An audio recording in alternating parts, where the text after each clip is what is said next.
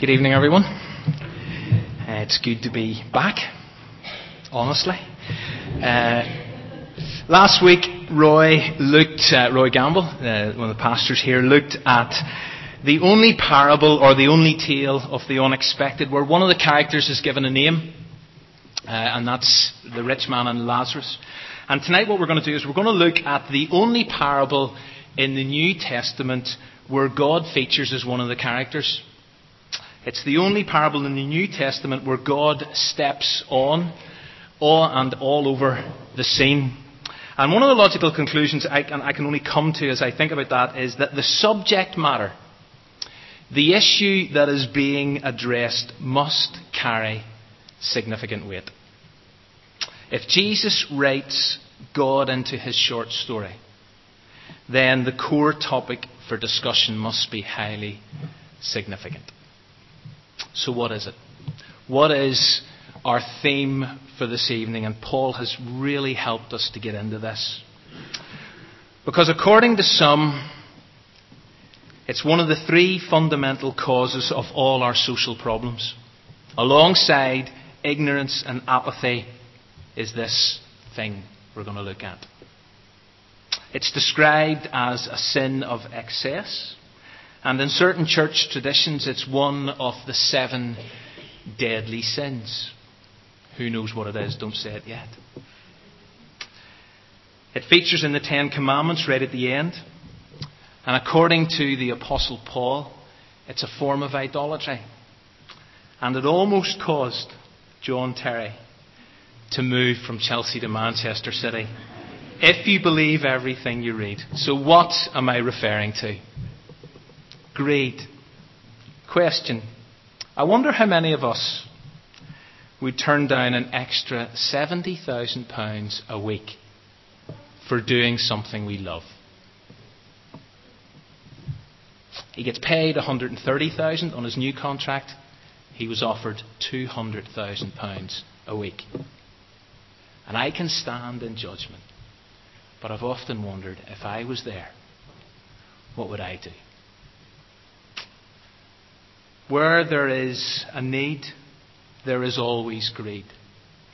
A rotten, exploiting deed that manifests with speed. Where there are mouths to feed, read between the lines and take heed. Lurking around is an inspiring greed, ready to take advantage and proceed. Even when there is no need to succeed, by now it is agreed there is always greed. Our desire for more always exceeds our needs. Hence, wealth, power and greed have always been married. We always want more. Sometimes I don't know what for. I read to understand what generation of breed has given birth to this senseless weed, because life is a circle of endless greed.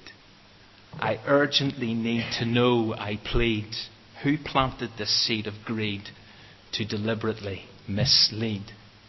Wrote Sylvia Chida in 2006. Greed. It's a senseless weed. I love that description. It's the third fundamental cause of all our social problems, according to some social commentators. Alongside ignorance and apathy, greed causes so many of the problems we face as a society. It's been a problem for years, but let me not keep this at an arm's length, because it's my problem.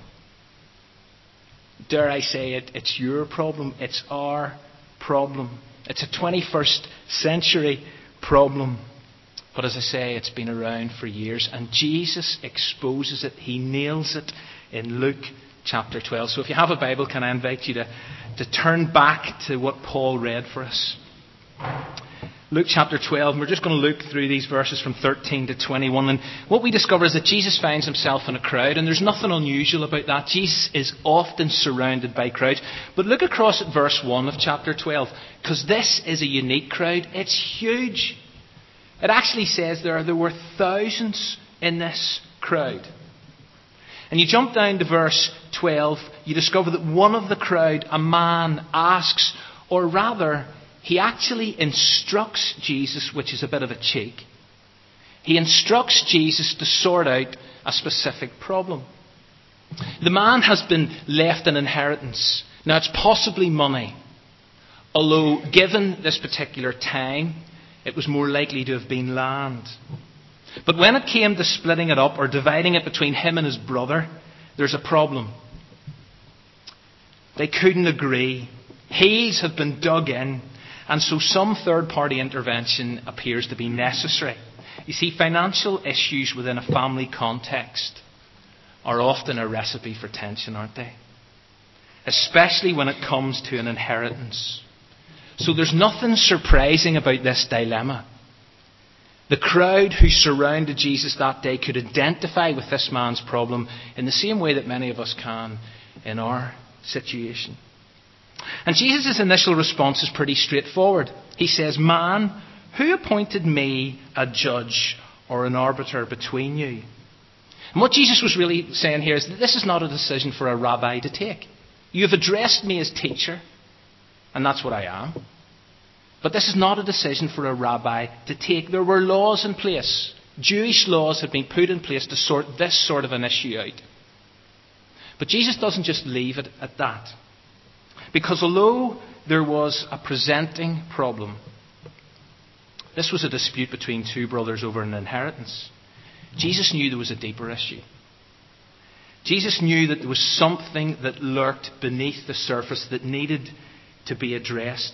And so he immediately adds those heart-searching comments in verse 15. It starts, "Watch out," and then he says these two phrases, "Be on your guard against all kinds of greed. A man's life does not consist in the abundance of his possessions." And one of the really unsettling things you discover about Jesus was this, and it still is the case, that he has this uncomfortable ability to see into people's hearts and minds. Jesus had this capacity to expose attitudes, to see beyond the surface, behind the masks, behind the external, behind the exterior. Jesus was able to see the motives. And so rather than give this man what he wants, Jesus cuts to what is important. And he confronts the real issue. And the real issue is greed. And what Jesus does here at this moment, and what he often does, is that he grabs the opportunity to teach. And in this situation that Jesus finds himself in, he sees this as an opportunity to teach all those within earshot a lesson about the problem of greed. A lesson to emphasize that our lives, and this must have disturbed them then as it disturbs us now, our lives are not defined by the accumulation and the abundance of material possessions that we own, that we buy, that we exchange, that we replace, that we renew, and that we cram into our lives. But in our Western European culture, never mind this first century Palestinian culture, this was an alternative perspective. Because let's be honest for a moment. That second phrase jars a little with us.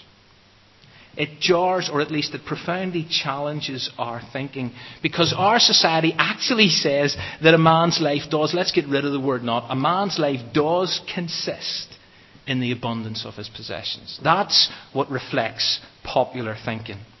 And our society endorses this idea at every opportunity it's given. So we're bombarded with messages that more, that the latest, that bigger is always better. Advertisers spend millions trying to convince us that unless we buy their latest product and their newest product and their more advanced product, that we'll never be satisfied, we'll never be fulfilled, we'll never be as comfortable as we could be. And the reality is that it appears to be working. Our society is buying into it.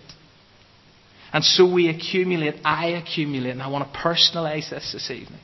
I accumulate. I surround myself with an abundance of possessions that, let's be honest, I don't actually need. I want, but I don't actually need them. And even if we can't afford it, well, that doesn't matter because credit's available. And even if you plunge into debt, so what? Isn't everybody in debt? You not only now dress to impress, you possess to impress. Having is everything. And so we do judge success.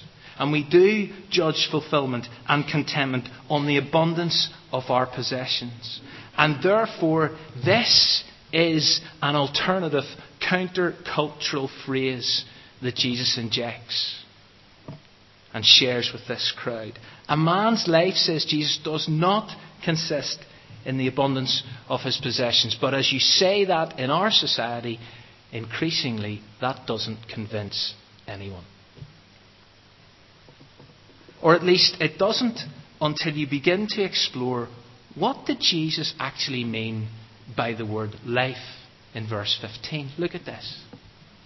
Jesus said a man's life does not consist. The word that Jesus uses, as I understand it, is zoe. It's a special word meaning a life that satisfies. A rich life. Zoe life is life in all its fullness. And Jesus knew more than anyone else that money and possessions would never really deliver that quality of life, despite how much we try to convince ourselves that they will. He knows, Jesus knew this, and we have discovered this, that no matter how much we cram into our lives, we never reach that place where enough is enough. A couple of years ago, I read that over 3/4 of Americans now believe that the American dream is harder to attain than ever before.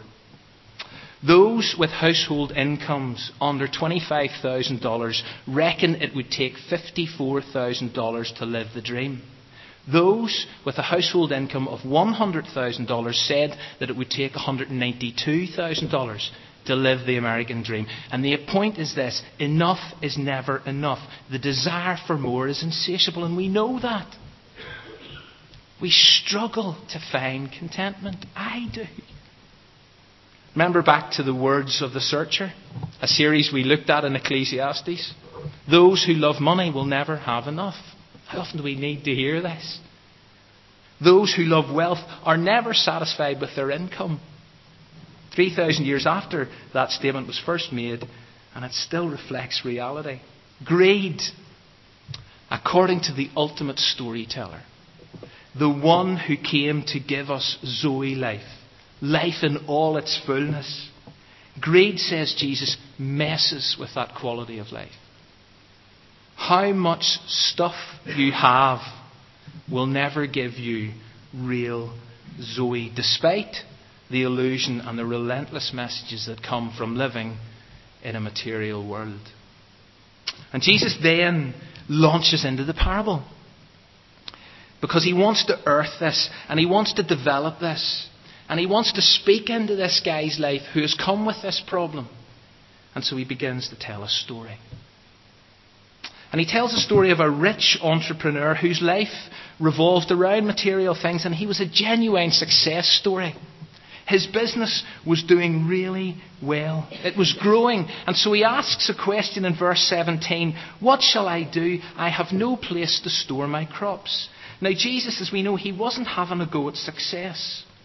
Working hard, doing well is never a problem for Jesus. It's not a problem that the Bible addresses. Good, honest production of wealth is never a sin. The real issue here, and it remains the critical issue for anyone in that position, is how do you actually handle what you have? How do you handle your wealth? And we are wealthy in this context compared to others. Even speaking to someone before the service tonight who's just returned from a place, having spent 3 weeks working with people who are in a very different place materially than we are. We are wealthy. And the rich guy asks himself the right question. What shall I do with all this extra stuff I have? And let's not be too hard on him, because this is a great question to ask when you get a pay rise. It's a great question to ask when you inherit some extra cash, when you receive the windfall. Did this guy need it? Probably not. Could he have given some of it away? Definitely. And you have to remember that those who were listening to this story, that crowd, would have expected this man, yes, to store up his extra possessions, but for what reason? To share with the community. Just like it had happened back in the days of Joseph in Egypt. If you're given lots, if you're blessed with lots, you don't just keep it for yourself, you share it with others. But instead, in this story, greed kicks in. And so he does choose to hoard it. And Jesus tells of this rich entrepreneur becoming selfish. And he says, listen, I'm going to tear down what I have. I'm going to build bigger. I'm going to store more. I'm going to accumulate excess. And this was his fatal flaw. Not his success, but his attitude to it. And his flaw was his use of his riches. God has no problem with our money, but how we feel about it. The love of it can be the defining issue. Because it's the love of money that is the root of so many problems. The guy didn't need an extra income, but the temptation to upgrade and to change and to step up and to get more was huge. And it still is. And here we have someone who's totally obsessed by himself. And the sense of just how self-centered he is comes across in how Jesus tells the story. Because what I want you to do is notice how many times I or my appears in the text. In the space of 3 verses, this is what I'll do. I will tear down my barn, store my grain and my goods, and I'll say to myself, and it's all about me, me, me. It's about what I want. It's about my desires. It's about my wishes. It's all about me at the centre of my life. And I know it's a little trite to say it, but I at the centre is at the centre of sin, and it captures a fact. Because sin in its rawest form is doing things my way. It's all about me. Forget God. Replace God. Let's set myself at the centre of the universe. And as far as this guy was concerned, self came first, and nobody else and nothing else figured in his calculations. And as Eugene Peterson was commenting on this parable, he said this: the parable of the barn builder is an expose of greed, using what we have to get more instead of giving more away. Using our position or goods as a means of getting impersonal power rather than giving love away. God had blessed him. He was blessed. He was rich. But the problem was he was greedy. He wanted it all for himself. And this certain young man wanted it for himself, and he became increasingly isolated from others and isolated from their needs. And that's one of the great dangers with wealth. It isolates. You become so busy at accumulating more that you are able somehow, and I am often able to do this, ignore the cries of the hungry and those in need and those who have so much less than I have and who live in such poverty. But hang on a minute, because as you read this story, surely as you look at verse 19, you can say, this is just someone who wanted security.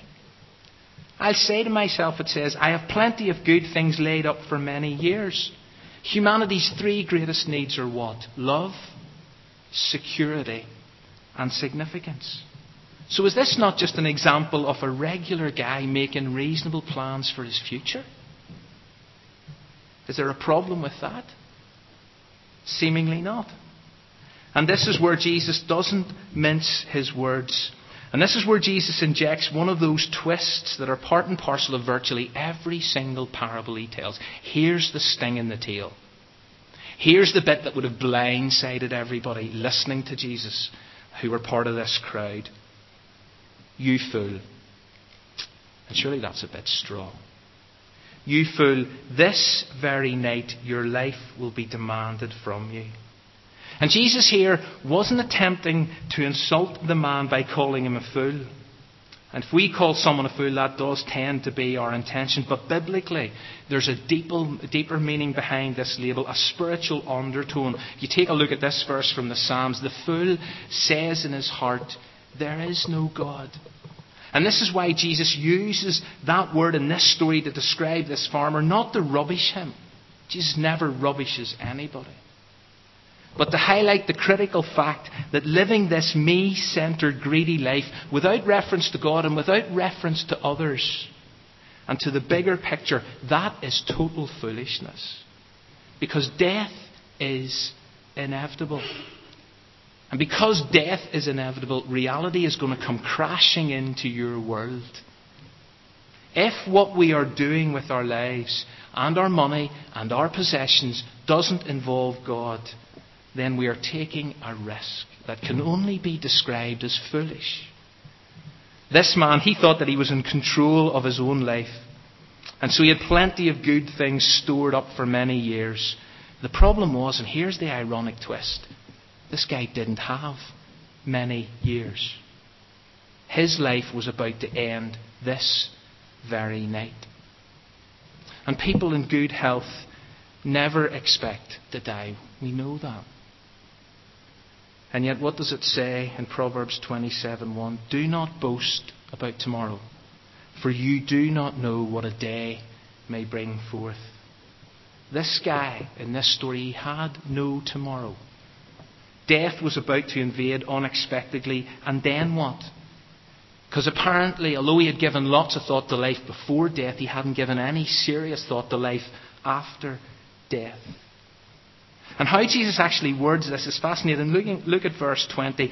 This very night, your life, or as some translations capture it, your soul will be demanded from you, or is required of you. You can't bring all the produce and the bigger barns with you, because naked you come into this world, and naked you're going to leave. You take nothing with you other than, and this is the case, other than the condition of your soul. The condition of our bank balances, our property assets, all the possessions we have will at one level mean absolutely nothing, because everybody else gets to enjoy them. In the parable, Jesus asks the question, then who will get? Who will get what you've prepared for yourself? Or going back to the searcher in Ecclesiastes, how did he put it? I hated all the things I had toiled for under the sun, because I must leave them to the one who comes after me. You know, again, nowhere in the Bible does it say it's wrong to be rich. Nowhere in the Bible does it say we shouldn't have. But the issue is, how tightly do we hold on to what we've been given? How much energy do we invest in wanting more? And the reason we want more, if we're honest, if we strip it all back, is for ourselves. And it's whenever we think that what we have belongs to us, that's whenever we have a real problem. That's whenever we hit a major spiritual crisis. Because anything we have, and again, clear, explicit biblical teaching, anything we have is God's in the first place. We are simply stewards of what we've been given. And we've got to share it, and we've got to keep a loose grip on it. And then Jesus finishes this parable with what is a stark comment. This is how it will be for those who store up for themselves but are not rich towards God. It's one of those phrases that I find puzzling at one level.